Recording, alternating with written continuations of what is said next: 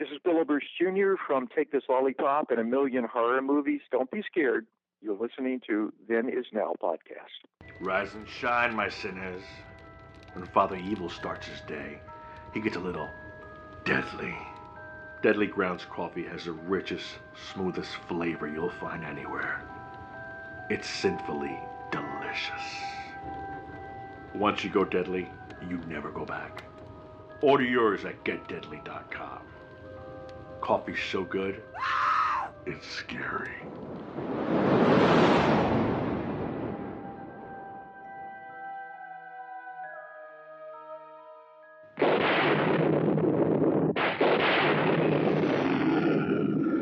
What kind of a sick school is this? Uh-oh, Dongo!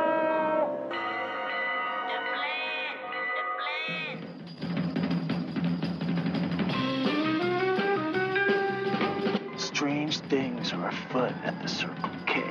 You're going to need a bigger boat. Surely you can't be serious. I am serious, and don't call me Shirley. You got spunk.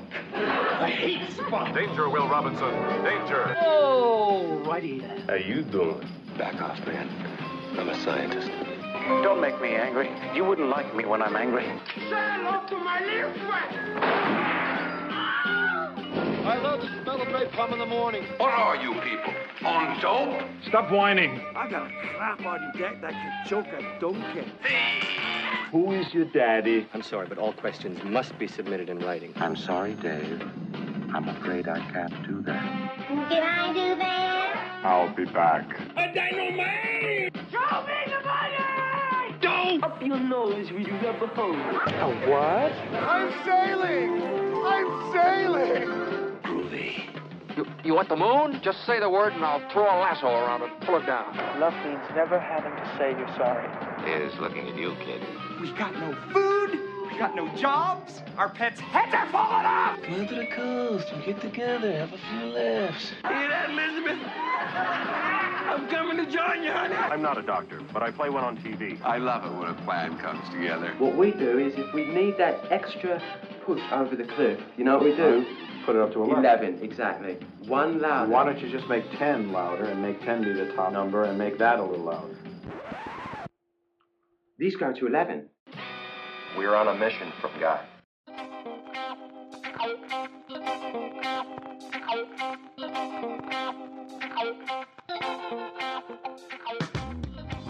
Hello and welcome to another great episode of Then Is Now podcast. I am Rigor. And I am Chris Esper. And Then Is Now is the show in which we discuss pop culture of the past and how it relates today, as well as helping people introduce younger folk to all the cool stuff that they may have missed out on. Now, we're changing up the format a bit here, which means you're going to get not only more great interviews and content, but also some great pop culture conversation between me and Chris. So, as always, class is in session.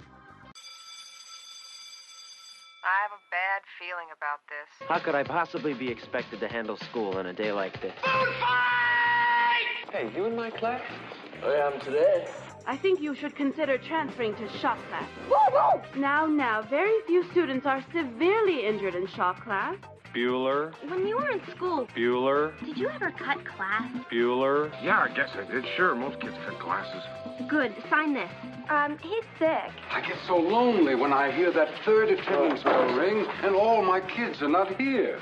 7 years of college down the drain. Fat, drunk, and stupid is no way to go through life, son. You lack discipline. As long as I'm here, there will be no grades or gold stars or demerits. We're gonna have recess all the time. Woo! Go, play and have fun now. Okay, so Chris, you've got a lot going on in your work life and other stuff. Can you tell us about what you got going on? Sure. So for one, I have a short film that I have been sort of starting to put on the festival circuit called Undertaker. It was a script written by Chris Salvi, whom, you've interviewed. You've been to his screening, which was a fun day. He had written the script. I directed it, so I had the chance to make that. That film is now making its way to the festival circuit. And so far the reviews have been very good, which has been great. And, I have some little side things I'm doing. I'm trying to, shouldn't even call this a side thing, but I'm trying to write a feature film, trying to get a feature film off the ground. That's the ultimate goal for any director. So yeah, it's kind of what I've been working on, and as well as just trying to get another short project off the ground. I have a couple of documentaries in the works, including one about video stores. It's something that's very nostalgic for me. So yeah, there's always something different that's going on in the works, and plus this stuff with Then Is Now, which is always a blast, and then trying to try to work the day job and live a life. Yeah. So there you go. I hear you. I hear you. So with the script that you're writing, this feature, is this something you're going to try and shop around to Hollywood, or are you going to try and get financing on your own? It's get it made? it's interesting because those that aren't really in the know of the business, the first thing they'll say is like, "Oh, I'm gonna shop around to Hollywood." I mean, I say dream big, go for it. But I know realistically, me not being a named director, it's going to be like near impossible. So my hope is to make it independently with a independent crew and maybe some local cast, and then try to use that as a stepping ground to hopefully make something bigger that could be the next step, whether it's Hollywood or sort of like a mid-level production or something else. Whatever that next step is, I always try to look for that next step. But I think for a first-time director making their first feature, I think every director should embrace their independence, because if they do make it, that independence is going to be very short-lived. It's sort of a cautionary tale, I would say, where it's true. I mean, you hear about directors who lose control, and therefore sort of rose the idea of a director's cut, which was the actual director's vision. So yeah. So I mean, it's fascinating. I mean, if Hollywood came knocking on my door, I would take it. But I mean, I guess for me, it's never really the end all be all. There's always for me, it's always about the story, and it's always about what I'm passionate about saying in that story in the moment. So. But yeah, I mean, wherever it takes me, as I always say. So, awesome. There's like, as I'm sure you know this. There's a couple of good films out there, like for example, Evil Dead and The Stuff, and they both started off as a short film. Yes. And kind of got shopped around to financiers, and they got the money and made them both into features. So. Yeah. I mean, and of course you hear about the classic stories of like guys like Quentin Tarantino or Kevin Smith, who the same year in like the early 90s, like probably 94 or something like that, or maybe, no, a little bit sooner than that, maybe 92, 94, something like that. Kevin Smith had Clerks in 1994. Quentin Tarantino had Reservoir Dogs in 92, and both of them went to Sundance. Both of them became huge hits, and then garnered studio pictures that they would eventually do. So I mean, those days are kind of over, but I mean, it's still good to remind yourself that it's always possible. It's not impossible. It's just we're in such a different climate now than we were 30 years ago. Oh, absolutely.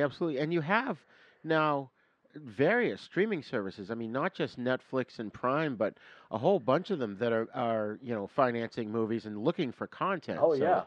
The door is open now, I think, even more so than it was back in the 90s. Without a doubt. And the same could be said for actually being able to make movies, because, with digital technology being so readily available for such a low cost, I mean, a movie camera is there's a movie camera that basically lives in your pocket, with the iPhone or, and I was just doing a little audition video for a friend of mine yesterday, and we were looking at the footage from my phone, and we were just like amazed that we were just like, wow, this looks like this looks like it could be a movie, the way it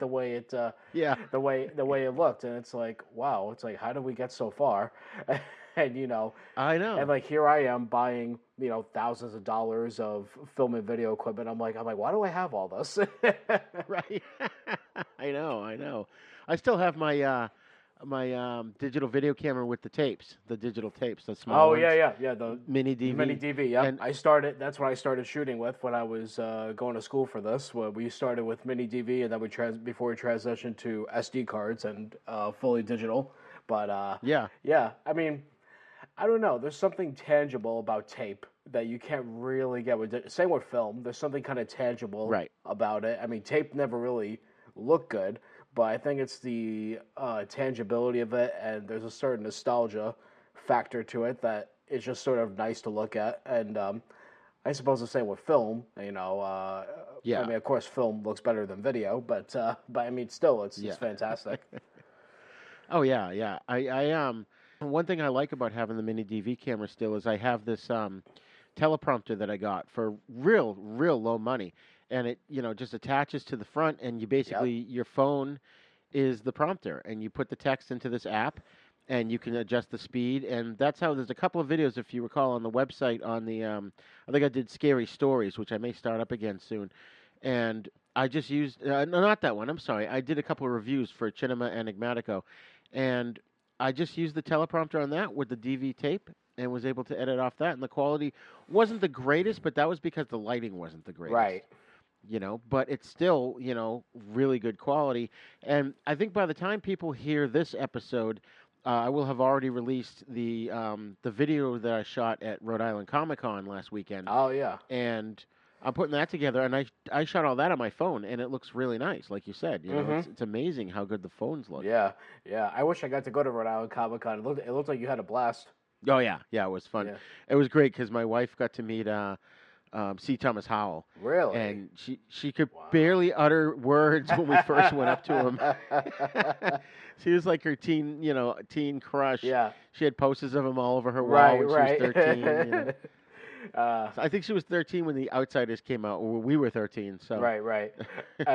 Was there anyone you got to meet that you were like excited to meet? Yeah, for me personally, and no offense against the conventions and stuff, there's very few people that I would pay a lot of money to get their autograph and or get a picture with them.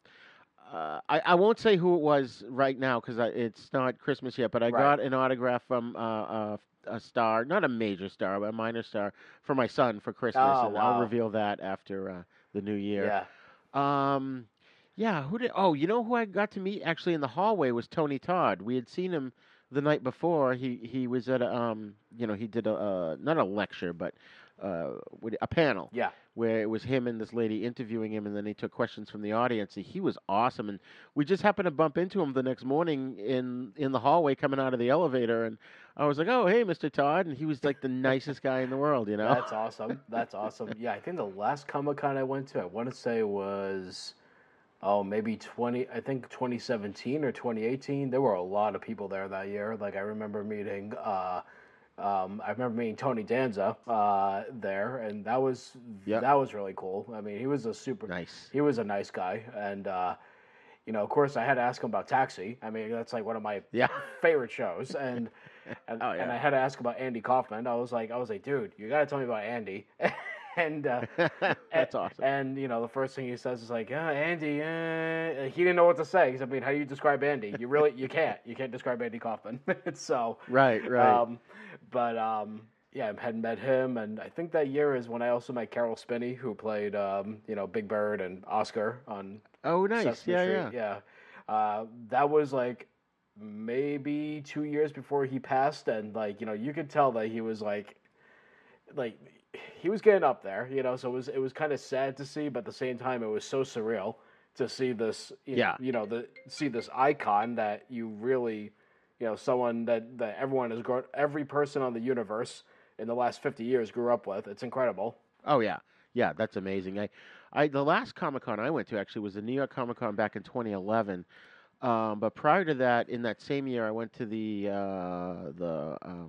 Horror Hound convention in Indianapolis, and I got to meet Joe Bob Briggs. Yeah. And that was a huge thrill for me. It was funny. I kind of did the same thing my wife did when she met C. Thomas Howell. My friend had to sort of just pull me by the hand up to him and introduce me to him.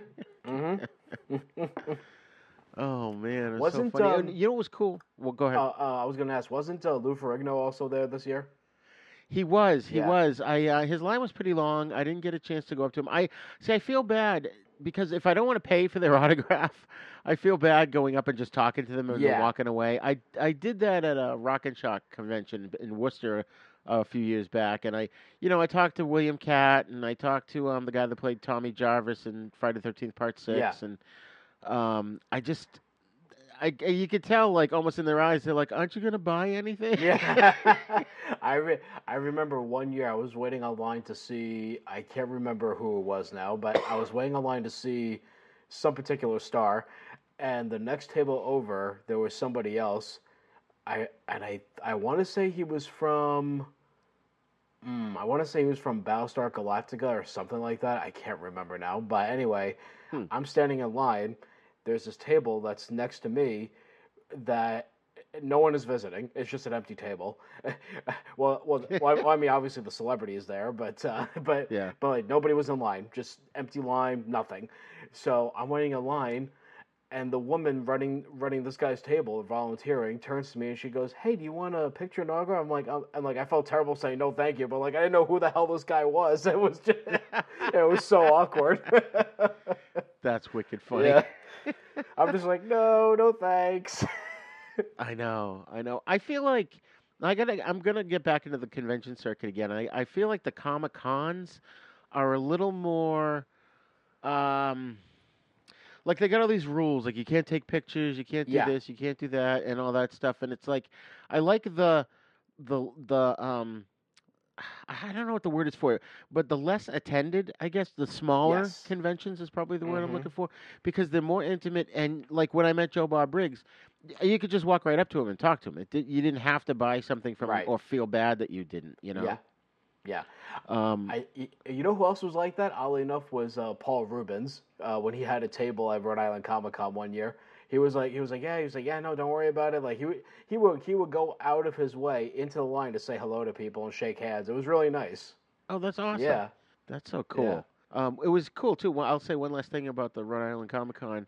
And by the way, folks, if you hadn't had a chance, we have some special stuff that we can't put out publicly, but it's on our Patreon. So don't forget to go to patreon.com/ThenIsNowPodcast, and you'll get some extra cool, fun stuff that happened at Rhode Island Comic Con. But when we talked to C. Thomas Howell, like my wife knew him right from The Outsiders, so like his first movie or whatever. Mm-hmm. And I didn't really know who he was until he was in The Hitcher. So I told him that, and he started telling us what a difficult shoot it was. I thought it was really intriguing. Yeah. So we got to get him on the show, man. He seemed real personable. Yeah. So I feel like a lot of people that you meet at these conventions, they usually like when you bring up something that not everyone else is going to bring up, like not the same exact thing, but something that's like outside the realm of what they're used to hearing about. It's interesting how much they appreciate that. I remember.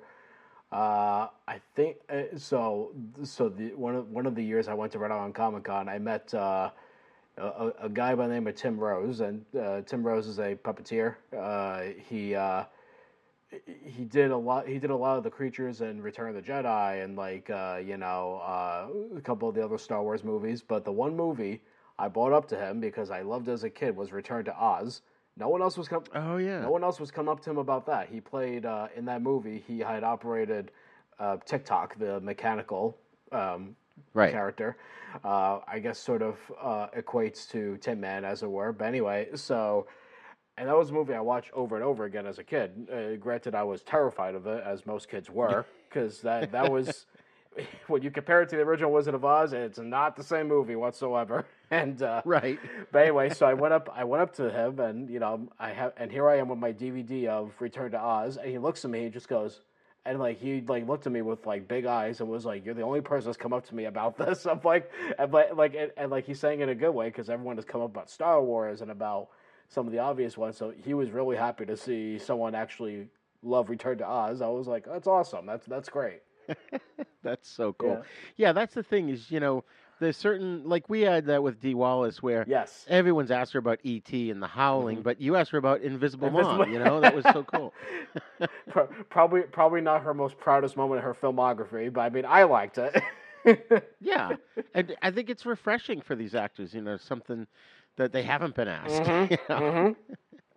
There's a couple of cool ones coming up. Actually, my wife is the one that pointed them out to me. There's the Terrificon is coming up in Connecticut next July 29th to the 31st. Yeah. That's in 2022. And actually, there's a couple of actors that I want to see there. One of which is a guy named Sean Kanan, who was on General Hospital and Bold and the Beautiful, and he's been on the show. Yeah. We interviewed him about his career and his book. Right. And so I'm dying to meet him in person. And then the other one is, it's the Connecticut Horror Fest, which is, I can't tell if it's September or December. It's cut off here, but it's coming up on my computer. But that looks good. I'm really dying to get to a horror convention again because those are fun. Yeah, for those sure. are more intimate, you know. Mm-hmm. September 16th to the 17th of 2022. That's awesome. So, and that's only 2 days, so Yeah. that's probably going to be real intimate. So Yeah. Oh man, I love stuff like that. Just want to let the folks know, we talk about pop culture here, and obviously the conversation we just had about conventions factors into that.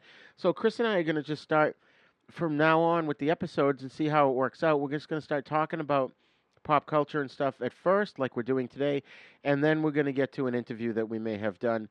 Today, it's a retrospect on the actor named William Wyndham, and we'll introduce that in a little bit. But Chris and I are going to just start going over stuff because, I want to know, what movies have you seen lately, Chris, whether it's on TV or in the theater or whatever? Sure. Well, I just caught. The most recent thing was I got to see. Unfortunately, not in the theater like I wanted to, but I saw it on demand. I saw Rocky vs. Drago, the new director's cut of Rocky 4. Oh, wow. Yeah, so that was really cool because Stallone apparently, at the start of the pandemic, he had nothing to do. A movie he was on had to stop shooting, obviously. So then he went ahead and he just he went back and he was thinking, okay, which one of my movies could I sort of go back, recut, re-edit, whatever, present a new version of my vision. Yeah. And Rocky 4 was his choice.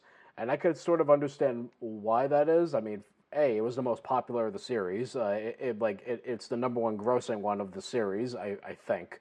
Or at least it was. I think you're right. I think it was for a long time. It made like $127 million, and then this is 1985 money, mind you.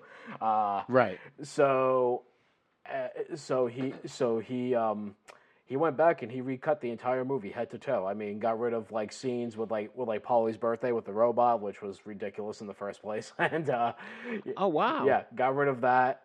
Added 40 minutes of new footage, including several scenes that were not seen in the original cut. So this cut is actually more about Apollo. Prior to, spoiler alert, I'm sure everyone's seen Rocky 4 by now. Right. Everything. There are more scenes with Apollo prior to his death that make it more humanistic. It's more about Apollo, about legacy. So it really ties in nice with the rest of the series, while also tying in with this new Creed series that Michael B. Jordan is in. So I thought it was excellent because it took what I thought was. And I'm a big Rocky fan, but I always thought Part 4 was the weakest, not because it's a bad movie, but because it made it a cartoon. The first one is like this gritty, down to earth, story and reality about this down and out fighter in the streets of Philadelphia. Part 2 still retained that. 3 is starting to get a little bit wonky with Mr. T and with Hulk Hogan, but it still had some of that in there. Part 4, it just went out the window and it became this weird 80s cartoon with Rocky's like a superhero fighter and fighting a superhero villain. So yeah, fighting the communists. Exactly. Yeah. So it took out the humanity, but this cut retains it not only with Apollo, with Rocky, and also it humanizes Ivan Drago a lot more. So I thought it was a very, very good cut. So I was impressed. That's awesome. I didn't even know they did that. That's so cool. Obviously Stallone directed that, right? Yeah, and there's a great documentary on YouTube of him actually going back and working the editing and working with his editor, showing his process and him stressing over every friggin' shot. He's sitting there watching the footage and he's squeezing a clamp as a stress reliever. I'm like, Sly, calm down. It was great though, and it's funny him reflecting on making movies and how he's grown as a filmmaker and how he's learned to do things differently than when he made that movie 35 years ago. So you could tell he's very reflective on the process, and he says something very interesting where he says something that's like kind of poetic in a weird way, where he says something to the effect of, he goes, re-editing this movie, hey, like imagine if you could go back and re-edit your life, where you could go back and where you could go back and take out that thing that you never wanted to happen. I'm like, holy shit. Like, I mean, that's like, it's so true though. That's awesome. I gotta see that. Like I said, I had no idea Yeah. they did that. Did that get a theatrical release at all? It got a 1-day theatrical release through Phantom Events. It was like a 1-day screening on November 11th, and then it went straight to on demand. So now it's like on Amazon Prime and Tubi, things. Oh wow. Yeah. It's really good. I was impressed. Oh, I'm adding that to my list. I got to definitely check that out because I do love the Rocky movies. I think Rocky 5 is the weakest of them all. I think it's an awful film. Oh yeah. Many would agree with you, and it's easy to see. Yeah. It's easy to see why it is one of the weaker ones. I agree. Yeah. Although I, in all fairness, I will probably go back and revisit it just to see if my opinion holds up or not. Yeah. But I liked Rocky 1 through 4. I agree though. Like they got weirder and more cartoonish as they went on. I did like the other sequels though, Rocky Balboa. Yes. Yep. And then what was it after that? Was Creed 1 and 2? Creed 1 and 2. Yep. And then there's supposed to be a third one. I don't think Rocky's actually gonna be in 3 though. Not sure why, but nonetheless. And Michael B. Jordan is directing, so that's gonna be cool. I'm looking forward to that.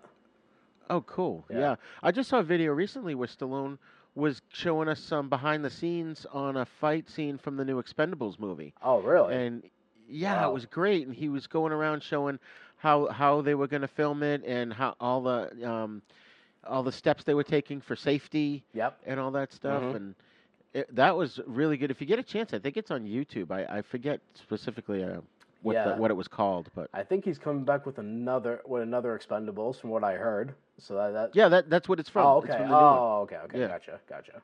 Yeah. So, I got a chance. Now I'm trying to remember what movie we saw in the theater. My wife and I went to see a movie in the theater, and then we came home and we still wanted to watch another one, so we watched *Malignant*. Have you seen that one yet? No, I haven't seen that one yet. I heard about it. Oh, yeah. Dude, James Wan directed that. Yeah. And I'm not going to tell you anything about it except for the fact that the first 2/3 is a nice slow burn build up, and the last third is batshit crazy. Oh, really? And I fucking love batshit crazy movies. Mm-hmm. Yep.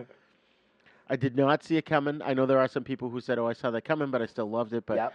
I highly recommend that. That's awesome. We did get a chance to see Halloween Kills in the theater. That was so good. Was it? Yeah, I have to catch up on that too. Yeah. There's a couple others out there that I haven't seen yet. I haven't had a chance to see the new Bond film, No Time to Die. Yeah, I haven't either. I still have to see the new Ghostbusters. That's tomorrow. Yes, that's tomorrow. I think I'm going next weekend. My son's coming up for the weekend, so we're going to go and see that. We may try and go time it right and go see that, and then sneak into No Time to Die afterwards if we have time. That's awesome. It's always great when you can do the double feature. Yeah. Oh yeah. Yep. Did that one time when I was. I guess Cuffs came out in the 90s with Christian Slater, right? Which one? Cuffs? Yes. Yep. Okay, so I was with some friends. I guess we were in our 20s, and we went and saw a movie, and it was like 11 o'clock at night, and we were like, hey, Cuffs is just starting. So we just slipped in and watched that movie. It must have been because we were tired, but we laughed so hard from beginning to end. That's awesome. Oh, man. But I've been binging on a bunch of... Ever since we started doing the October shows, I was binging on I've been looking for gory, scary 70s horror films. And one of the things, as you know, and maybe the audience knows too, on Facebook, I have a page called Retro TV Guide Scans and Vintage Newspaper Ads. Mm-hmm. And I was like deep in that. If you haven't had a chance, folks, check it out, because for the month of October, I went back to October of 1970, and I found as many cool, not only movie ads, but ads for Halloween stuff, ads for parties, articles about Halloween, just all kinds of stuff. And so every day I posted I don't know, anywhere from 12 to 20 of them. And, I really love doing that. And more lately, I've been getting into digging deeper into these things. And there's different topics I'll mention later on in the show. But I keep finding movies that I've never heard of. And my parents took me to every friggin' movie, whether it was rated R or not. We saw almost everything, and I'm going, why didn't I see that movie? Why did I not? I saw that. Why did I not see that one? Yeah. So part of it was probably it didn't play in the area because I grew up north of Boston, and not everything plays everywhere. Right. Sometimes they're re-released with a different name. Yeah. So I just been going through it. And Tubi, you mentioned Tubi.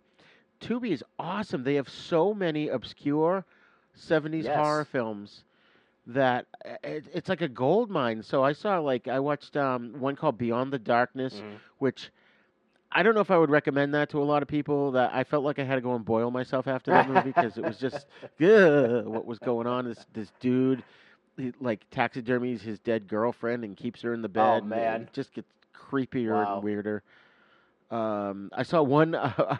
I've already seen like Blackula and Scream Blackula Scream, and I was looking for another blaxploitation horror film. I was almost going to watch Abby, which is sort of a blaxploitation ripoff of The Exorcist, and it's actually on YouTube right now. Yep. But I decided to watch Voodoo Black Exorcist. Nice. And that's a bizarre movie. I still can't tell you if I liked it or not. Oh, man. I watched Beyond the Living Dead, which I didn't realize going into it was a Paul Naschy film, even though he only had a small part in that. You and I, when we talked last with Scott Bradley, I mentioned Shivers, the Cronenberg film. Yes. I saw that. Yeah, and that's a good one. I highly recommend... Oh, it's an awesome one. It is. Which, oddly enough, does have a different title, I think, in another part of the world. I want to say, I think in Canada, it's called, like... I forget what it's called in Canada. It has like some like weird title. Oh, weird. Yeah, we'll have to look that one up. And I think Shivers is the one that Ivan Reitman produced with Cronenberg. Yes. I think. Yeah. Yep. Yeah, it is. Nice. Yeah, I remember seeing his name going. Because I think there's a reference to Cannibal Girls in that movie, too. Yes. Yep.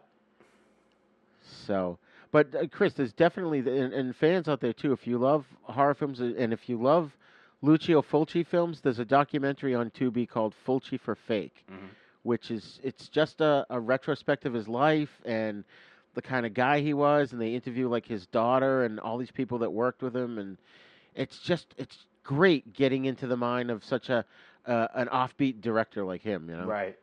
That's awesome. Yeah, he's done a lot of weird gore hit films. He's done a few giallos, I think Cat o' Nine Tails. And, of course, the film that we covered of his recently was Zombie 2. And there's just so many. The City of the Living Dead. Yeah. The Beyond. Just so many of them. Which I saw that was released over here as Seven Doors of Death. Yeah. And they've I don't know if they recut it or whatever, but the official version came out probably back in the late 90s. Which is called The Beyond, is the original title. And they restored it to what it was supposed to be. And if you ever get a chance to see that movie, that's freaking scary. I still get scared. Yeah, I gotta check that out. And then, isn't Zombie 2 called just Zombie in America? Yes, because Dawn of the Dead, when it was released in Europe, it was called Zombie. Oh, I see. Yeah, and that's right. Fulci was... Yeah, and he was just going to make a movie, and it was a horror movie, and I guess it was going to be a zombie movie. And then the producers saw how much money Dawn of the Dead made, so they decided to call it Zombie 2 and try and squeeze it in. And if you watch it, especially like the beginning and end sequence that they shot in New York, it could very well be taking place at the same time as the beginning of Dawn of the Dead. Right. Well, it's interesting because from what I understand, that series led to a series of confusion because the numbers kept going up in America, but it was always like the title was always one number behind for the sequels in Europe. It's like, right. So like Zombie 3, so Zombie 3 over there was Zombie 2 for us, and et cetera, et cetera. It's crazy. Yeah. You gotta love the Italians. I know. I did want to mention too, we had a guest on the show a while back named Bill Van Ryn, and he publishes a fanzine called Drive-In Asylum. And it's basically, he's got the same interests as I do. He goes and finds old movie ads about horror movies in the newspaper. Now, let me just step back a bit here and say, folks, if you don't know what we're talking about when we say movie ads, it used to be when movies came out, the way you found out where and when they were playing is you got the newspaper, That's right. whatever your local newspaper That's right. was. Yep. And they would have all these amazing posters, for lack of a better term. I mean, they'd be small because you had to squeeze them into a newspaper, but it was the poster art for the film.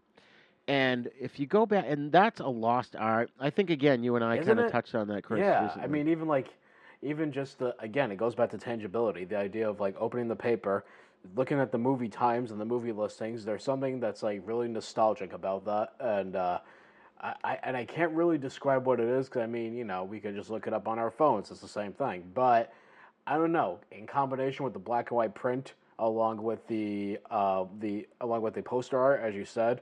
I don't know. There's something that's just kind of nice about that visual. I liken it to like when it's the tactile thing. It's like Yes. when you hold a book in your hand rather than reading it on a Kindle. Absolutely. Yep. Or you buy a record. You're holding it in your hand. You turn it around. You can read the liner notes in the back. Yep. CDs had those, but you needed a microscope to read the print. Right. Right. So anyways, Bill also does a show. He's got if you look up on Facebook, folks, it's called Groovy Doom. So look up Groovy Doom on Facebook. And every Saturday night, he does this thing where him and a guest will talk. It's a live video. They'll talk about a movie they're about to watch. This is usually 8 o'clock on a Saturday night. And then everyone goes away. They shut the video off and goes away and watches the film. And then Bill and the guest will come back. They'll talk for another 45 minutes to an hour about the second film, or first of all, what they thought about the first film. They'll talk about the second film. He also mixes drinks and stuff. And then you watch the second movie. Everyone goes away and does that, and then you come back for the wrap-up. Well, I had the good fortune to be on, I guess the Comic-Con for us was 2 weeks ago, so this was this past Saturday, which the date escapes me at the moment. Today's the 17th, so 16, 15, 14, so the 13th. And I got on with him. We talked for the first hour. We went and watched a movie called Raw Meat, which was also called Deathline with Donald Pleasance. And Chris, if you get a chance, that's on YouTube. Nice. And then we came back. We talked about that. Then we talked about the second movie we were going to watch, which was Werewolf versus the Vampire Woman, which is a Paul Naschy film. And we went and watched that. And wouldn't you know it, I fell asleep through that movie. To the point where I didn't wake up till 4 a.m, and the show had already been over. Wow. And I was just so embarrassed and humiliated, and I posted an apology on his page, and I'm like, oh man. So the poor guy had to go it alone. I guess it was the first time he's ever actually been alone on doing that show. So, folks, if you get a chance, though, go check it out, Groovy Doom. Like I said, we did Raw Meat, and he did Werewolf versus the Vampire Woman.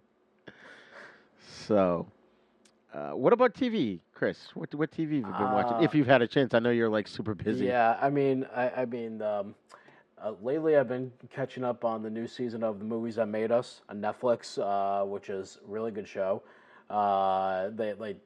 If you've never seen it, basically it's like it's like a half-hour show where it takes some of the more well-known movies of the 1980s or 1990s.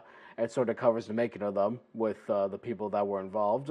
It's a very, I like to call it, I've sort of referred to it as like a very condensed DVD special feature, as it were, by me, but it's good. It's really good. I think that the newest season did a lot of horror movies. Like it covered the original Halloween, and it covered RoboCop, even, and Coming to America, and even they released a holiday one too with like movies like Elf and things like that. So yeah, I've been watching a lot of that. That's a good show. That's awesome. You've mentioned that before, and I've never seen it. Yeah. I have to check that out. Yeah, it's a good show. Yeah.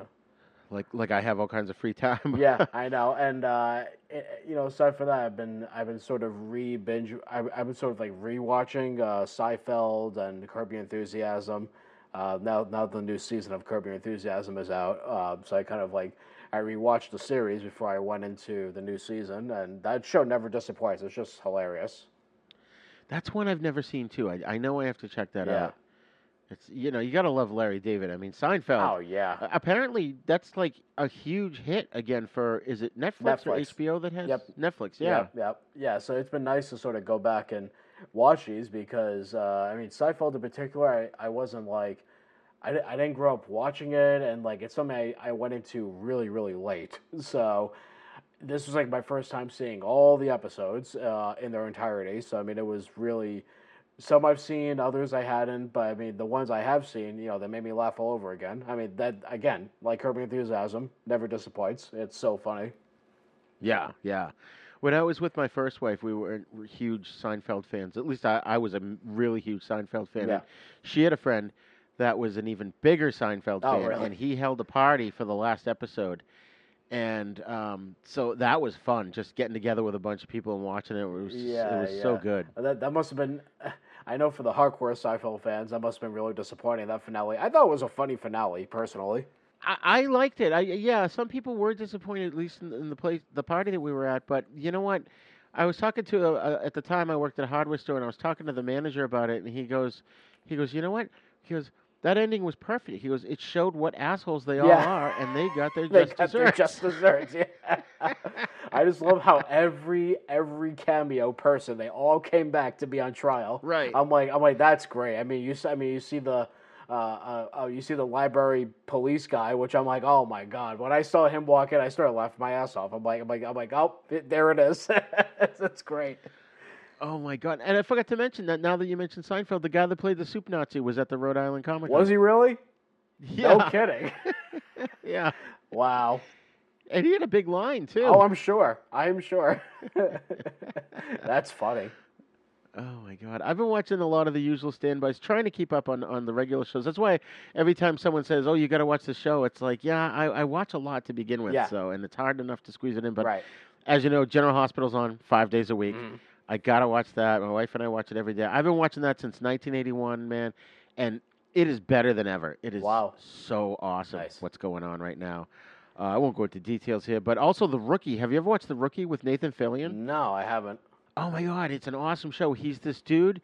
It's now in the 4th season, I believe, but he's this dude who's this 40-year-old guy that decides to change his career and become a police officer, and it's in its beginning, it's quasi-based on a true story where there was a dude that was 40 years old and became a police officer, and everyone thought he was going to fail, and they're like, oh, there's no way an old man is going to do it, and it's hard to teach an old dog new tricks. It's going to be difficult for you to unlearn your ways and all that stuff.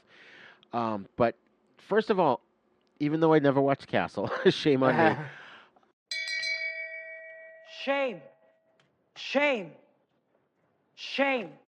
I'm a huge Nathan Fillion fan, and I just love this show. He makes the show. Mm-hmm. He's so good, and it's just interesting the progression. Now, he's no longer a rookie, but the show has other characters that are now rookies. And, man, like the most recent one, I was literally tense on the edge of my seat during the last sequence of this past episode, which would have been the 12th. Of November here in 2021, and it was so fucking good. Nice. But I do watch all the superhero shows. Well, most of them. I don't watch Batwoman, but I watch Stargirl, Supergirl, Legends of Tomorrow, Titans, Doom Patrol. Which, by the way, Titans just wrapped on HBO Max, and I think Doom Patrol's got 1 or 2 episodes left. Those are awesome, nice. People. If you haven't seen them, the CW shows are really good, and then the Titans and Doom Patrol are on HBO Max, and those are rated R superhero shows. Wow. And Doom Patrol is fucked up because it's almost exact to the comic, which I would have never believed they could have done that.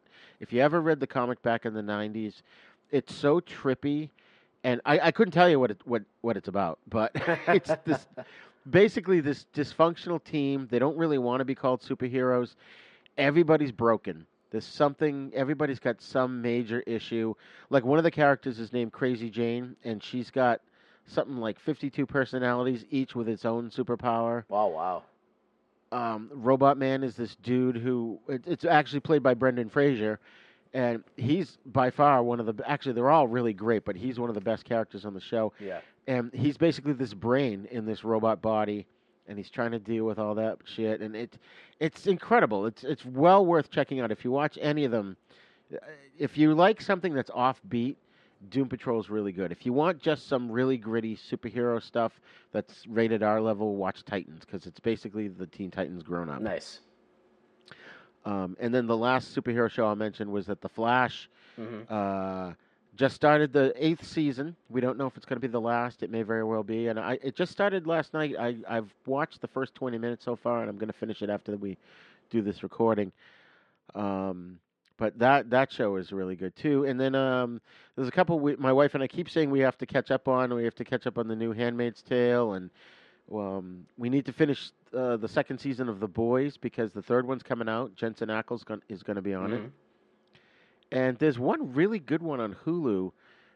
If you've ever had a chance to check it out, Chris, you would really like this one. I think I mentioned it before. It's called Only Murders in the House, I think is the name of it. Yeah. It's with Steve Martin, Martin Short, and Selena Gomez. Oh, wow. And, yeah, they all live in this apartment building, and they all end up sort of bumping into each other and realizing that they are all into true crime and they all listen to the same podcast. And there's a murder in the apartment building, so they decide to create their own podcast to try and solve the murder. That's genius.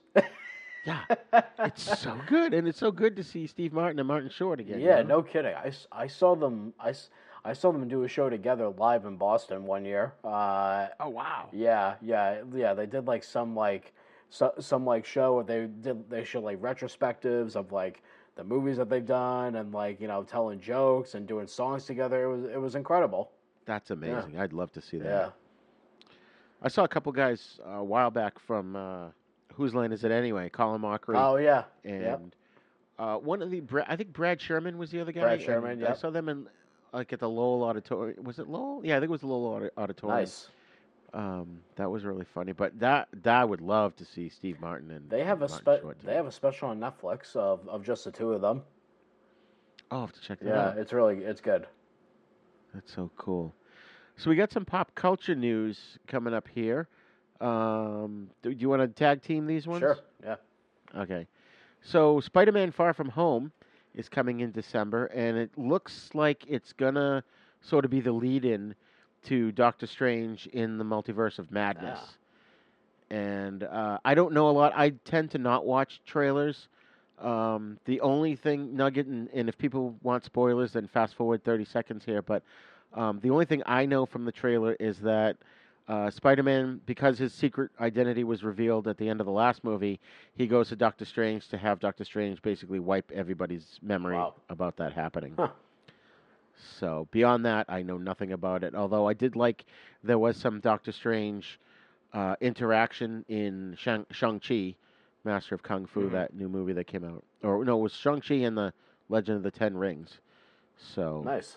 That's really cool. And then we have the Harry Potter 20th anniversary reunion where Radcliffe, Watson, Grint will join filmmaker Chris Columbus and other cast members from the 8 Harry Potter films in the upcoming HBO Max anniversary special, Harry Potter the 20th Anniversary, Return to Hogwarts, premiering on New Year's Day, January 1st, 2022.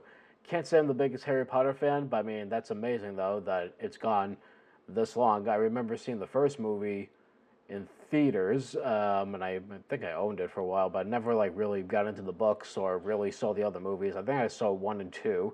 After that, I just kind of stopped caring. Wasn't really my thing. I don't know. I mean, people love it, which is great. So it's funny because when the first 2 or 3 came out, I just was like, same. I was like, I didn't care. I'm like, I didn't go see them. Yeah. I'm like, it was a kid thing or something. And a buddy of mine, who's a couple of years older than me, actually, was like, no, dude, you gotta see this. And I think it was around the time the 4th one was coming out. So he sat me down, and I think at the time we rented the first 3, and I was like, all right. I liked them. I liked them a lot. So we went and saw the 4th one, and that's actually my favorite now. Nice. Which is, I think, 3rd one's Prisoner of Azkaban. The 4th one is Goblet of Fire.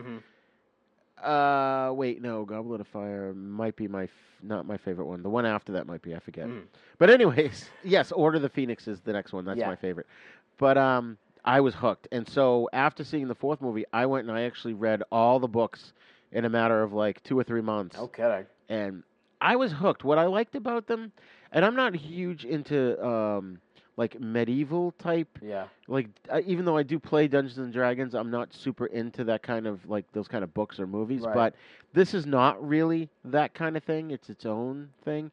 And one thing I liked about the books was I was very surprised at how well J.K. Rowling, a female author, was able to get into the head of a teenage boy.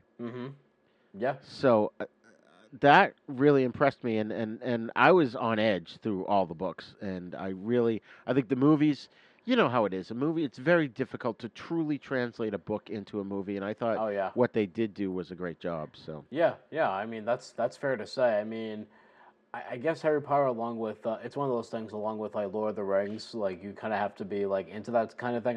I mean, granted, I do like Lord of the Rings quite a bit. Like that movie, I could watch. Yes. You know, I guess for me, these types of fantasy movies, they're kind of an acquired taste for me. Like, you know, it depends on the movie. I like Lord of the Rings. I like The Dark Crystal a lot. That's one of my favorites. You know, like Pan's Labyrinth is really good. Yeah, but Harry Potter, liked it. Didn't like love it, but 20 years though. I mean, who could argue with that? I was gonna say that. Oh my god! When I looked at it, when we put it in the notes, I was like, "Oh my god, 20 years ago!" Yeah, that's crazy. Oh my god, they're gonna come out with their walkers and wands. Honest to God, yeah. I mean, I was a kid when the first movie came out. I was like 12 years old, so. Wow. Yeah. Yeah. That's crazy. I was 31. But yeah, speaking of which, if you guys haven't had a chance to watch the video that I put together from the Rhode Island Comic Con, there's a dude who sells custom-made wands. That's awesome. So, yeah, I thought that was pretty cool.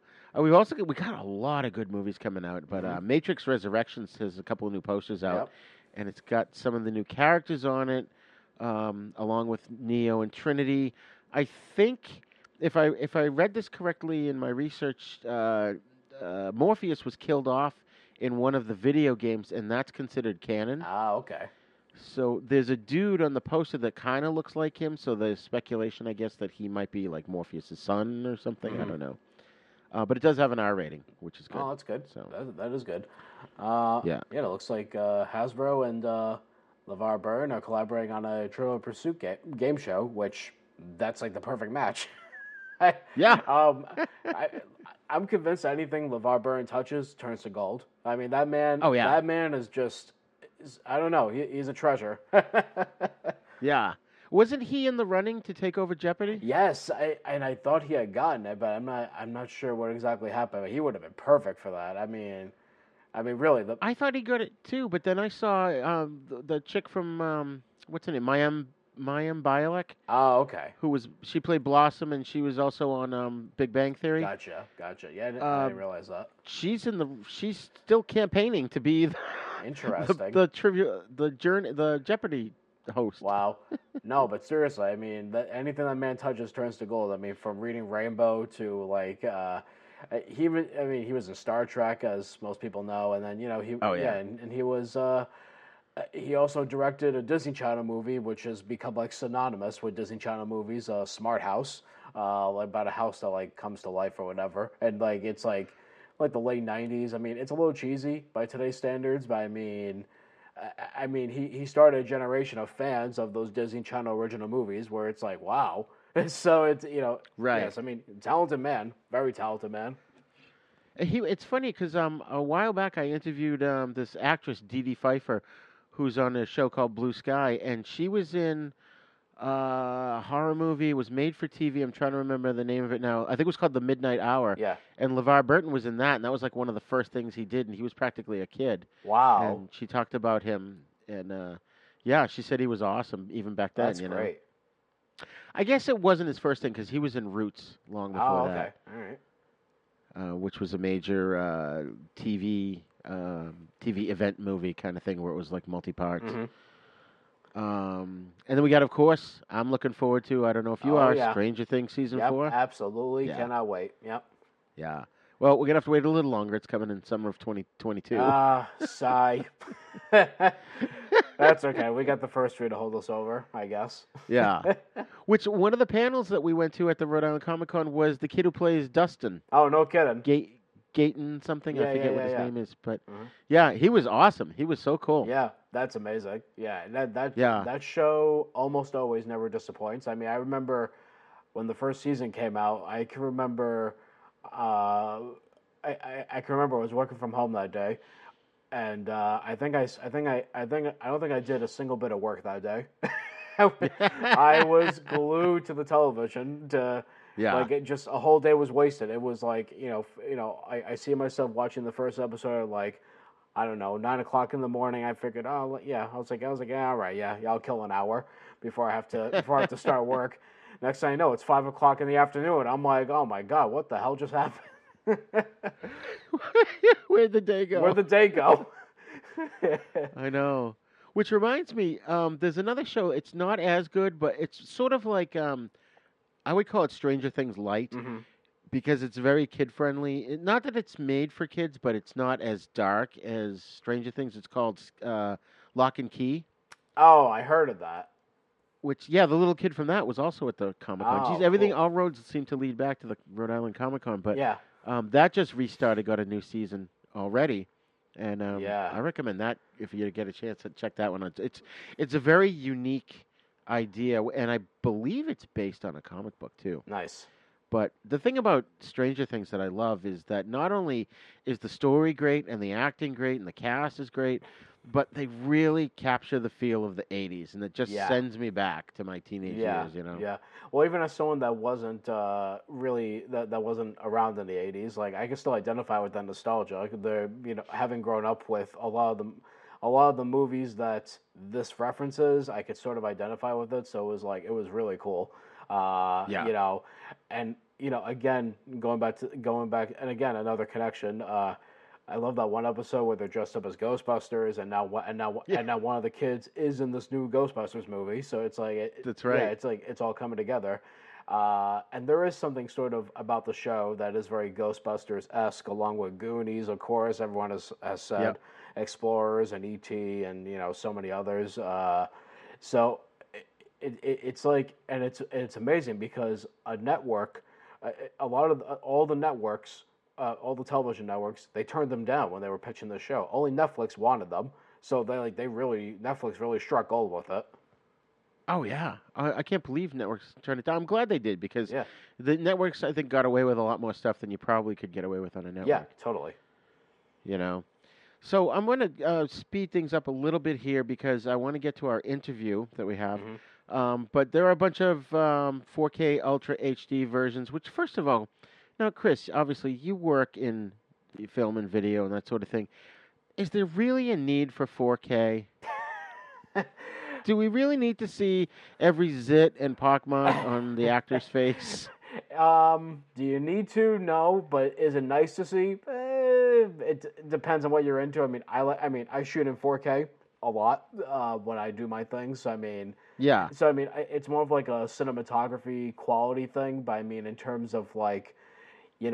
But 4K, I don't really have a problem with. It's what I'm seeing these days, where like there are cameras now being introduced in the market that shoot 8K. Oh my god! Yeah, and then there's one that just came out from Blackmagic that shoots 12K, which I think is absolutely ridiculous because, the thing is like because a buddy of mine, he was thinking about actually putting a credit down on it and buying it. I'm like, dude. When are you ever gonna showcase a 12K image in a cinema or on the television screen? We're not even there yet. It's like movie theaters are still showing 2K, and televisions, depending on what you have, you could get 4K on a 4K TV, but most people still have HD TVs where they show 1080p television. So do you need it? No, not really, but it's more like a nice to have kind of thing. I don't know. So it's like, it's really interesting. Well, like a lot of these movies, all right, I'll give the exception to the list that we have here, or two exceptions. Candyman, the new one from 2021, and a movie called Summer of '84, which just came out, I think 2018, I'm not sure. Yeah. Both, I haven't seen Candyman, but Summer of '84 is really good, but both are modern films. So that I can see. Yeah, that makes sense. But these older films, I think they're actually better seen. Like, if you watch an Ultra 4K version of Friday the 13th, Tom Savini's effects you can kind of see. Yeah. You can see, like, the thing around Kevin Bacon's throat before the knife comes through, so you know it's fake. Yes. It pulls the curtain away a little too much on certain older effects. I've heard that before, too, that certain because back then, with the way makeup was done, or not even back then, I guess like makeup in general, they do it like in pieces and like appliances. So like there'll be times in the 4K image where you can actually see the break in the appliance, like in other words, like say like the forehead piece, you can see the line where the forehead piece stops in that really crisp 4K image. So yeah, there's definitely disadvantages to that because it takes away some of the magic. Well, even something simple like wires. If wires are doing something, whether they're holding something or carrying something or whatever, and if the quality is a little bit less, it's hidden. But when it becomes Super 4K, it does what you just said about the makeup. You see the wires now. All of a sudden. Know, but I mean, and the amazing thing is, I mean, if they're doing these restorations, they could just easily clean that stuff up. I mean, if you see a wire, you could digitally just paint that out. So right.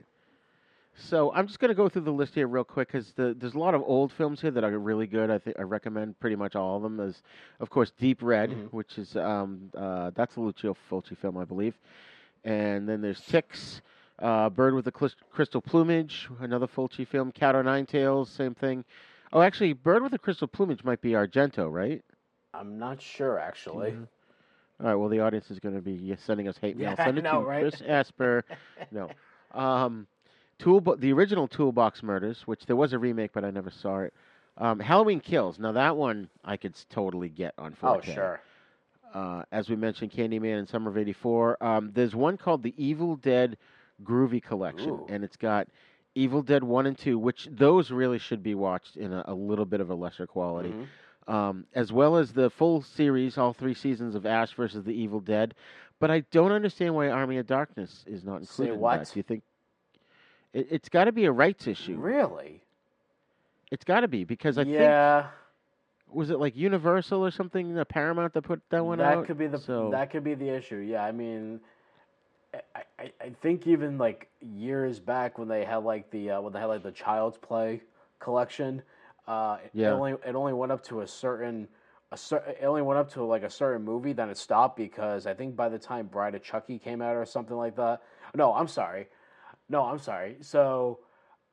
In one of the Chucky collections, they have 2, 3, and the rest of the series, except for 1, because 1 was made by a different company. It's like, come on, that's the original. Right. What are you doing? Oh, man. The one that started it all. I know. Another one coming up is Blood for Dracula, which is also known as Andy Warhol's Dracula. Yeah. That one's got Udo Kier in it. That's a really wacky movie.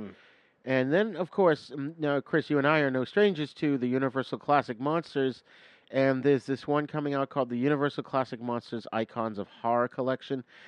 The only thing, and I neglected to put this in the notes, the only thing I didn't really care about for this is that it's only got Dracula, Frankenstein, the Wolfman, the Invisible Man. It's like it doesn't have any of the sequels, unless they're planning on pputting out another edition of Icons of Horror with the subsequent sequels. Maybe they'll put out 2 or 3 more, get people to buy them. But I highly recommend that people go out and check those out.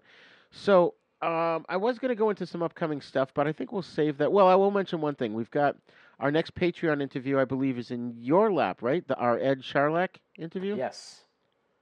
Yep. So, folks, that'll be coming out on Patreon. So don't forget to go to havenpodcasts.com. Click on our Patreon link and help support the show, because it costs money, people, to put this show on the air. And also our TeePublic, where you can get some cool swag, and our Retro TV Guides page, which has, like I said, has a lot of cool stuff. I got some new stuff I'm diving into, and I won't go into it now. I did promise at the beginning that I would, but you know what? We'll save it for next episode. So, folks, I'm going to say this, and I felt bad. I apologize to you, Chris, at the time, but the scheduling didn't work out for you. Yeah. I interviewed this lady, Jenna Frisbee, and she's basically putting together a series of documentaries about this character actor named William Wyndham. And if you haven't, I'm sure you've seen him. If you've ever watched The Murder, She Wrote, he was in almost every episode of that. So we're going to play the interview right now, and then Chris and I will come back and wrap things up. Hi, this is Rigor, host of Then Is Now podcast and The East Meets the West. I just wanted to say thank you to all of our Patreon subscribers. We appreciate your support as we grow the audience for our shows. You could find our links to our Patreon page as well as our TeePublic page at havenpodcasts.com. With Patreon, you'll get a lot of exclusive stuff, including our monthly pop culture newsletter, cool gifts, discounts for TeePublic, and our special exclusive show, Then Is Now Filmmakers series, in which we interview directors, producers, writers, composers, special effects guys, basically anybody who works behind the scenes in film and television, and get their insights into the process of creating films and TV shows. Also at our TeePublic page, you'll find cool merch that you can get or even give to others as gifts. You can find those links at our website, or you can go directly to teepublic.com/stores/havenpodcasts and patreon.com/thenisnowpodcast. Enjoy!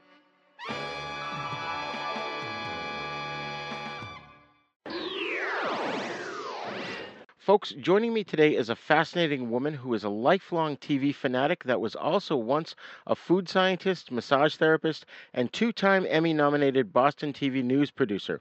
Aside from her family, martial arts, genealogy research, and many more hobbies, she's an avid fan of the late character actor William Windom, who was a paratrooper in World War II, a tournament-class chess player, and a stage and screen actor with over 260 credits to his name. She not only runs his tribute website, but is also producing a series of documentaries about him. Ladies and gentlemen, please join me in welcoming to the show, Jenna Frisby. Hi, Roger. Thanks for having me on. Thanks for being here. I got to say, just reading your bio on your website, we could do a whole show just about you and your life. It's so fascinating. Thanks. So I know that you're a huge fan of classic TV like myself. What drew you to not only create a tribute site to William Windom, but also produce a series of documentaries about him? Well, I grew up watching him in Murder, She Wrote, in the 80s and early 90s. And then it was only about 2 years ago and I just noticed some other shows he had been on. And I said, wow, he's done a lot of stuff. And then I started to, do the research online and realized how many TV shows he was in, especially in the 1970s. And I just started doing that research, and it just kind of blossomed from there. And did you ever get a chance to meet him? I never did. I wish I did. Yeah, that's too bad. Now, I referred to him as a character actor in my intro, but he was one of those rare exceptions, right? He wasn't just a journeyman actor, but he starred in quite a few things like The Farmer's Daughter and My World and Welcome to It. So would you say he was both a star and a character actor? Yeah, I think he hitched his wagon to a star with some of those series, like you said. And I think a lot of people refer to him as a character actor, but I think he was always very specific. He really got into the psyche of his characters. So instead of saying, oh, let's get an older man to play this particular role and let's get William Windom in, I think they did that, but he always gave it the character something unique to make it more than just, someone on a page for that particular series or that particular episode. Right.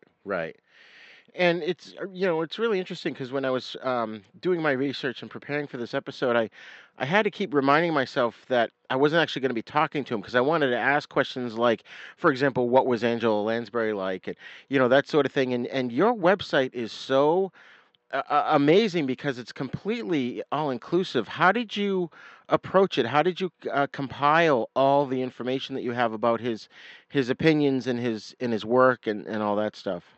So I originally wanted to showcase his career based on the decades. So I did a lot of research and archiving and able to capture, screenshots. And then I was able to just go through so many newspapers with interviews that he had done throughout the years and give little snippets about his personal life. And I said, oh, I've got to put this interesting section of facts and quotes in, and this section about his filmography and about his work in radio and stage. And then it just kind of all came together. I'm still working on the page.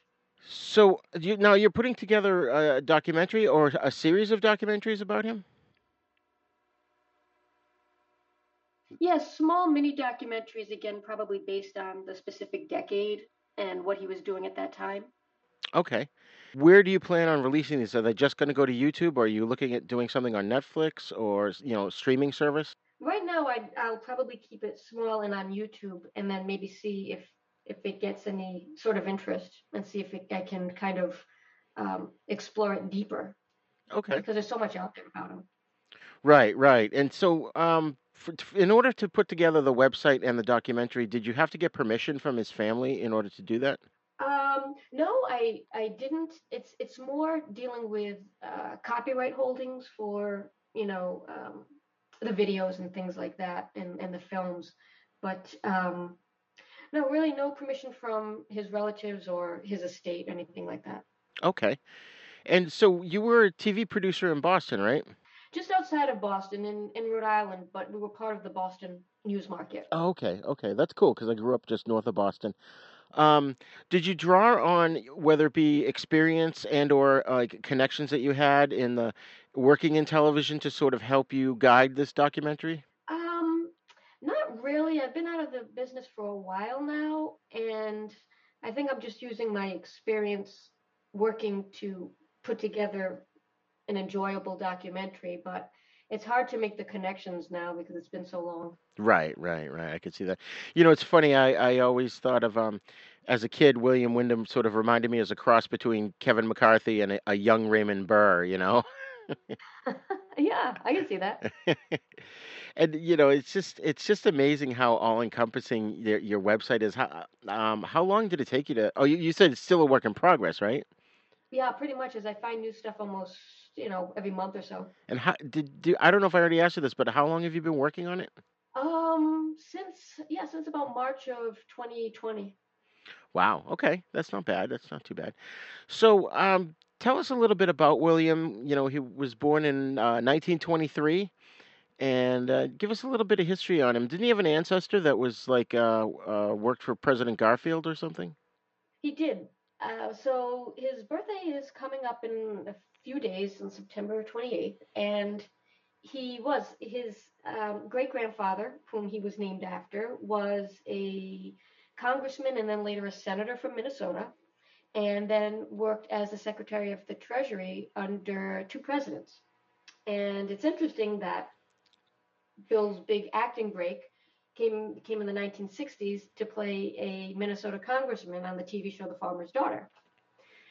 Yeah, he was an incredibly smart man. Even as a child, there's a famous story that went around where when he was in kindergarten, he drove the teacher crazy, and she said to get him out of her hair, she promoted him to the first grade. Wow. Wow. I had a question when he was in France. He was he was in Biarritz, I think. Is that how you pronounce it? Yes. Biarritz. And there's a quote by him I found in an article where he said, we had heard that actresses had round heels. What does that mean? To be gentle, it's another word for saying they were easy. Oh, so okay. That's why he decided to become an actor. He figured, well, maybe I can get a Okay, wow. I was really honestly thinking about the shape of the shoe. I'm like, oh, is there a difference between like a stiletto versus a round heel? He's quoted as saying he was most proud of his Richard III performance that he did there. Is that correct? Yes. So he had tried out for the play and it goofed around, and they kicked him out of the audition. And he charmed his way into a second audition, and I believe he got a small role in the play. But when the actor who was in the lead had to go back to New York for another project, the role for Richard III was left open, and Bill beat out, I believe, hundreds of other soldiers who were trying to get the role, and then traveled through Europe for about 3 months doing the show. Wow. Wow. And he continued on in theater, correct? And when he came back to the States and continued at basically until the 50s when he discovered television? Yes, actually, he took a break when he married his first wife. Things weren't going well, so he decided to ditch acting and become an insurance broker for his father-in-law. And he did that for 3 years and said, the shirt and tie 9 to 5 wasn't for him. And so he went back to the stage, did some TV in New York, and then went out to California. Wow. Wow. And what was his very first performance on TV? On TV, that was actually 1949 in New York. He was doing I apologize. He was doing Romeo and Juliet at Fordham University, and I guess they came to the producers and asked if they would be willing to do the show live for NBC. And Bill was actually doing Romeo at the time, but they had switched it and they put Kevin McCarthy, the actor, Oh, interesting. from the first Body Snatchers, to be Romeo, and Bill played Tybalt, and that was in 1949. Wow, wow. So how long was he doing drama when he finally got back into it here before he jumped into TV? Oh, for several years, I want to say, at least, on and off through the 50s, because he did a lot of the stage acting, even up until I want to say 1960. And then once he started to live permanently in California, that's when, his career started taking off. His first famous role in 1962, the film To Kill a Mockingbird, as the prosecutor. Right, right. And what do you know about his experience on that set? So he told a joke that the cast had to be very serious and let, Mr. Gregory Peck do his thing, let him concentrate. And, Bill's sitting there, and the rest of the cast are sitting there in the courtroom, and Bill is bored. And he's, chewing on a pencil and hanging his leg over the chair and pulling on his tie. And Gregory Peck turned to him and said, "Hey, Bill, what if I did this?" and pretended to put his hand on his chin and fall asleep. And just sort of, Gregory Peck broke up the cast, and that was it. So I guess it was pretty lighthearted. That's amazing, especially for such a movie that's not very lighthearted. Exactly. That's great.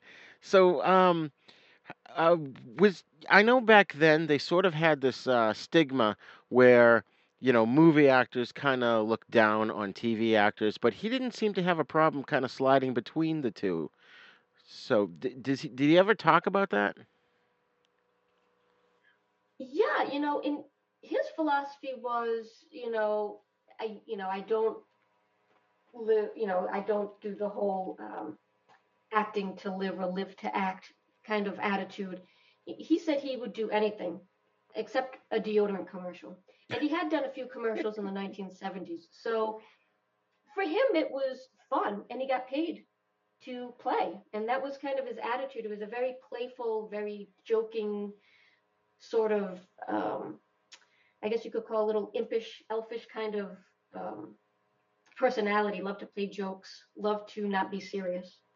That's awesome. That's so cool. Such a great attitude to have too. It's like he seems like he was very appreciative simply to have a paycheck. You know.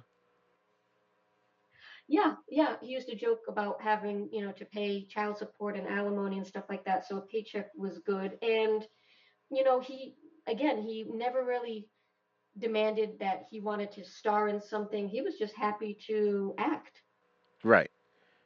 Right. And how many times was he married? He was married 5 times. 5 times. Wow. That's more than what I thought. That's crazy. Yes, 5 times and 4 children. But then his last marriage, though, lasted 37 years. Is that correct? Yes. Wow. His wife, he had met his wife in 1974, and on the set of a TV movie he was doing. Which movie?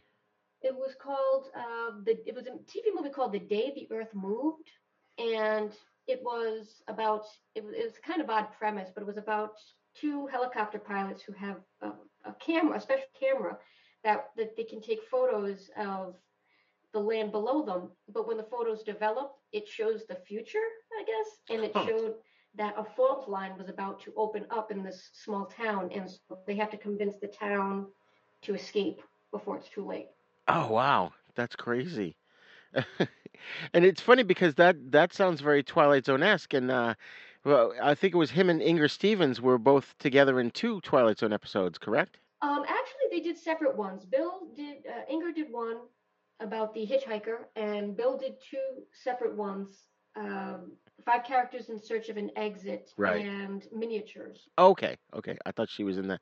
Does he have any? Did he have any memories of those, especially Five Characters in Search of an Exit? I love that one. That's in my top 10 Twilight Zone favorites. Yeah, he told a funny joke about that. So the art department had to make these mask replicas of all the actors' heads for the final shot in the episode. And I guess for his character, they made two of them. And the studio gave it to him to keep. And so he and a friend took these two heads, and he, for some reason, decided to play a joke, take a photo of himself lying on the ground with one of the heads stuck in his shirt, so it looked like he was two-headed, and the other head sticking out of his fly, and taking pictures, and he joked that it ended up on someone's Christmas card. That's awesome. That's so cool. Oh man, he was in a lot of shows. Just where was just he appeared multiple times, sometimes as different characters.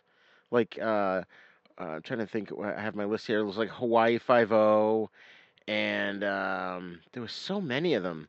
I'm looking for my list here. Oh, Mission Impossible, The Invaders, The Virginian, and of course Murder She Wrote.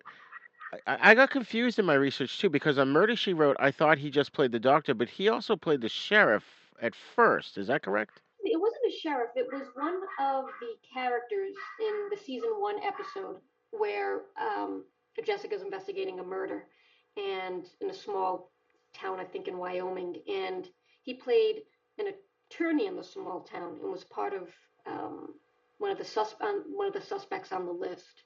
And then I guess the crew liked him so much, and one of their main characters was leaving the show, and I guess they asked him to come along and become the new member of Cabot Cove, where Jessica lived. Oh, okay, okay. And what did he say, if anything, about his experiences on Murder She Wrote? You don't see too much of what of him talking about Murder She Wrote from what I've come across, but he always seemed to had a lot of respect for Angela Lansbury, who had a lot of respect for her cast and crew members, and made sure everyone was treated with respect and treated very well. And I just think he did a great job of taking the character of the doctor and kind of making it his own as time went on. Because in the beginning he was sort of, I think, just playing around with it, and then as time went on, he created the sort of down Easter accent and that curmudgeon kind of attitude that made it sort of lovable. Right, that's great. And it's funny because is that the show? I believe that's the show where he was on the most, correct? Yes, I think just under Angela Lansbury, he appeared. He was the most regular character to appear on the show the most. Wow. Wow, that's funny. So I just wanted to jump back a little bit here and ask you about the 1970 show where he starred in My World and Welcome to It. Can you tell us about that and maybe how that came about for him? So that's interesting. Actually, producer, either the producer or director, Melville Shavelson, wanted to bring the show to life and attempted to do it twice in the 60s as an episode on two different TV shows where there was this character cartoonist who drew the Thurber characters, and it just didn't seem to sell. But Shavelson didn't give up. He wanted to bring this again on television, so he tried in 1969. And the Sheldon Leonard was the producer who did a lot of great shows, the Dick Van Dyke Show, Andy Griffith Show. So he had, a great knowledge of producing these terrific shows with a great cast. And he was doing a show that wasn't very popular called My Friend Tony, and Bill Wyndham was a guest star on it. And for some reason, I guess Leonard remembered him and the way he played in this particular episode, and asked Bill to do My World and Welcome to It. And Bill just, I think, fell right into the character and made it work so well that he eventually traveled the country and to Europe and Hong Kong doing stage shows of it, one-man shows. Wow. And he won an Emmy for his performance on My World and Welcome to It, correct? Yes, he did. When he was in the running, he joked that what actor wouldn't want to win the Emmy when asked, would you like to really win the Emmy? He really wanted it. And then he won it, and the show had been canceled. So he made a joke about that on the Emmys that, he had a tuxedo, he wasn't a drinker, and he was willing to travel. So he was asking for a job in his acceptance speech.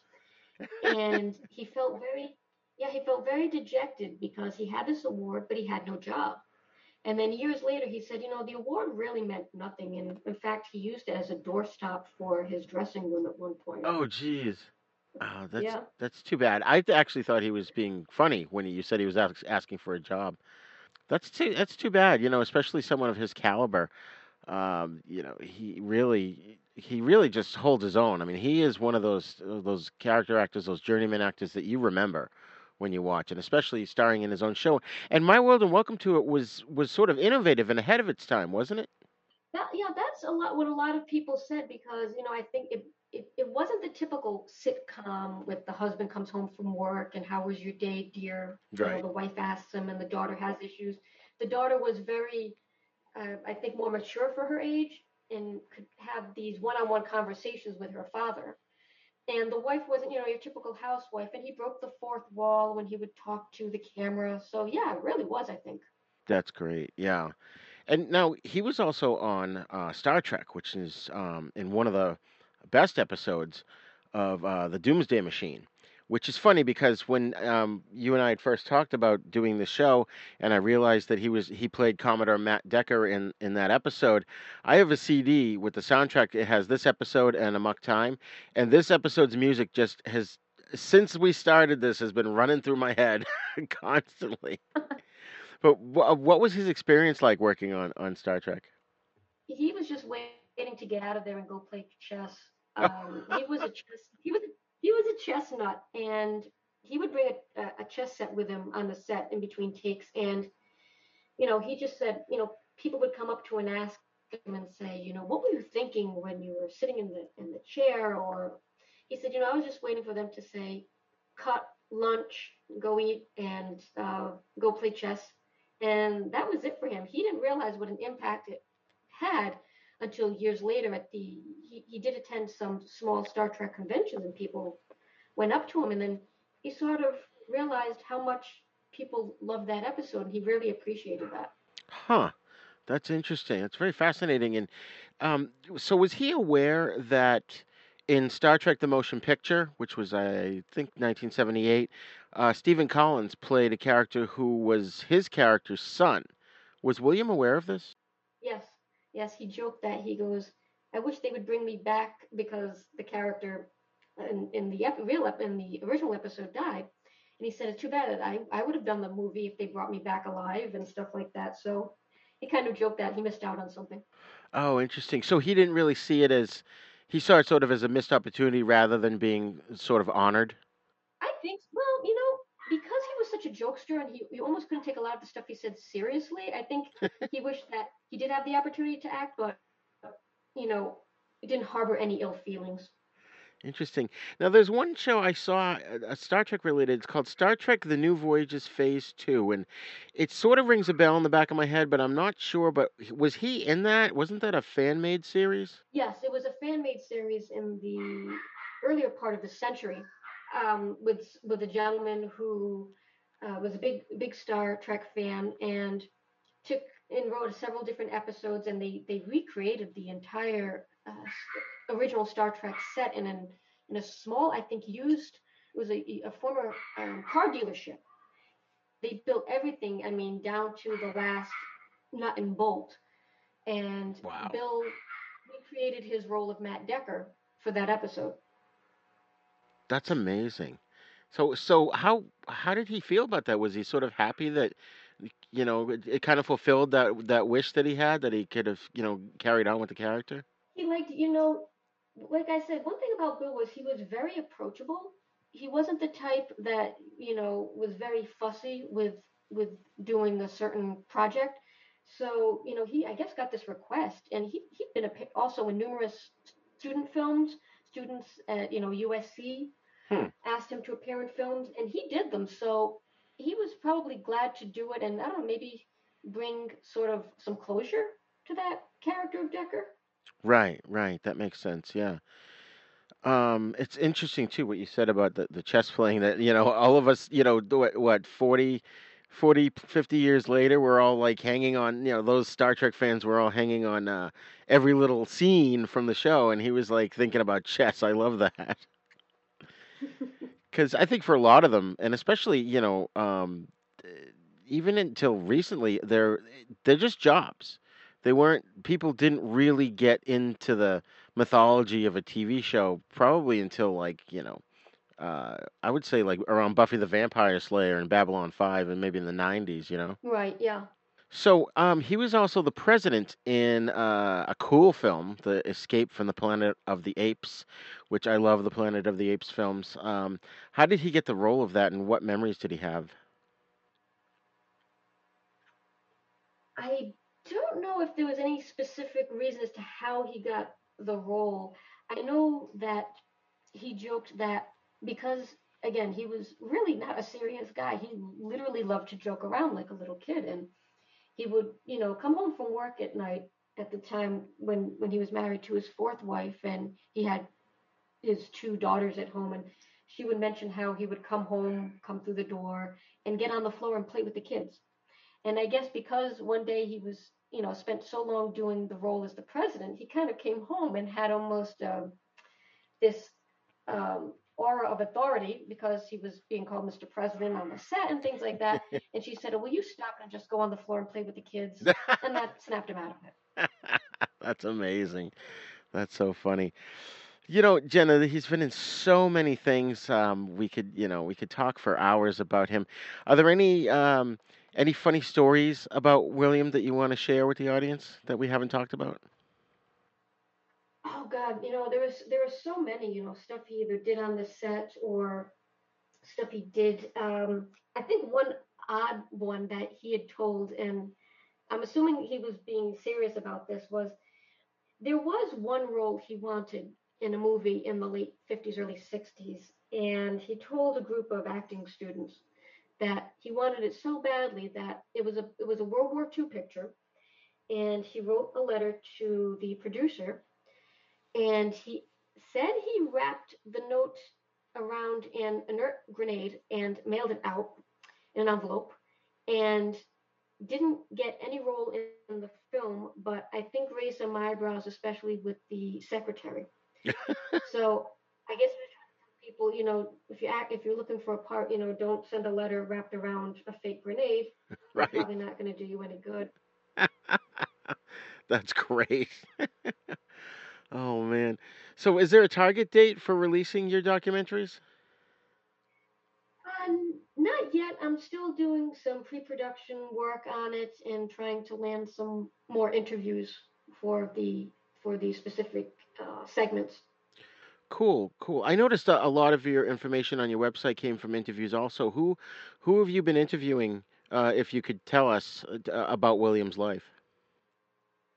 So far, I've interviewed former child actor Mickey Sholdar, who played his son in The Farmer's Daughter, his oldest son, Glenn Morley's son, Stephen, in the show. And Mickey had somewhat of a successful career as a child actor. And then I also spoke with actress Rosemary Forsyth, who appeared in the TV show pilot Is There a Doctor in the House with Him? That was a pilot show for 1971 that also co-starred Margaret Hamilton and unfortunately never sold. So I spoke with them and they shared some great memories. That's great. That's great. Good for you. This is awesome. It seems like such an undertaking, but it's just so worth it. We love these kind of character actors on the show here. We love talking about them, and I'm so glad you came on the show. I can't thank you enough for coming on and sharing this with us. Will you come back when you're premiering the documentaries? Oh, absolutely. Thank you so much for having me. It was a lot of fun. Excellent. Excellent. No problem. Thank you. So, Chris, once again, I apologize that the scheduling didn't work out. But what did you think of the discussion about William Wyndham? Well, that was really cool. I mean, and I can't say I was very familiar with him, so it was nice to hear, I guess, someone who's a fan of him and also dedicate pieces of work to him. I mean, for example, so first of all, I thought it was really cool that she was a producer both in Boston and as well as Rhode Island. You know, us being from New England, I was like, oh, that's really neat. Because I had never heard of her. Yeah. I mean, now I'm personally curious to check out more about that. I mean, and some of the stories were great. Like, I love the story. I love the story she told about the saying that he had about girls being easy with the shoe. The round shoe. The round shoe. That's what it was. I'm like that. I never heard. That's funny. Yeah. I never heard of it either. I must have sounded so naive on the show. Yeah. Like, and she explained it. She was like, "Oh no, it meant that women were easy." And I'm like, "Oh, okay." Oh man, yeah. And he was Commodore Decker on the Star Trek episode. I said the name in the interview, but I forgot now what it was. It was the Doomsday Machine. That's the one. And the character is the father of Stephen Collins's character in the original Star Trek the motion picture film. So I thought that was pretty cool how he was kind of part of the Star Trek universe, and kind of wished they were able to bring him back. He just sounded like a very down to earth kind of guy. That he just acted because he loved it. He didn't care if he was going to be a star. He didn't care if he made a ton of money. Yeah. You know, so you gotta love stuff like that. Oh yeah, for sure. And well, it's also a testament to that when he wins the Emmy and a show is canceled. I think was that the story? Something like that. Yes. Yeah. Yeah. So hearing that story and how he didn't really care about the award. He's wanted to work. Yeah. And it's gotta really sort of be bittersweet winning the award and then your show is canceled. You know. Right. Yeah. And I think she even said that he didn't have anything lined up, obviously, because he was doing the show. So he was kind of like his thank you speech was like pitching himself to try and get hired to again. Get work. Oh man! So folks, we hope you enjoyed that interview, and please see if you can find stuff that he's been in. He's just so good, and we'll keep you posted when the documentaries come out, and we'll have her back on the show, Jenna.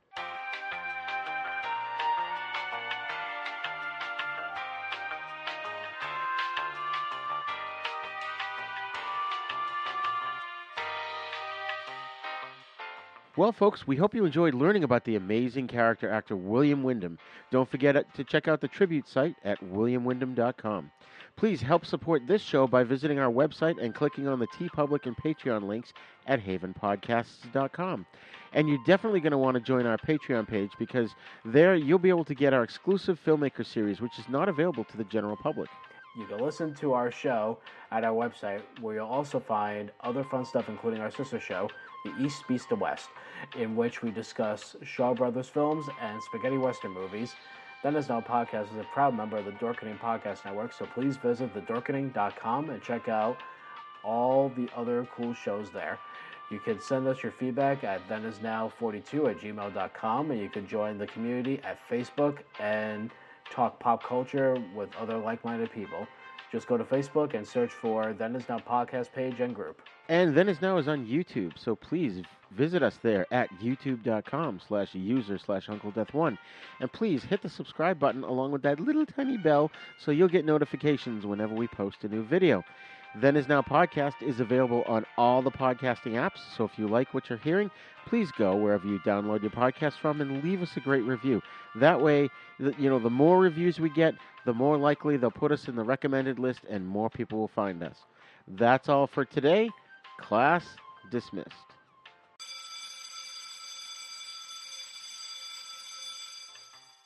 Then Is Now Podcast is intended for entertainment, educational, and informational purposes only. Sounds, music, and clips played during this podcast are the property of their copyright holders.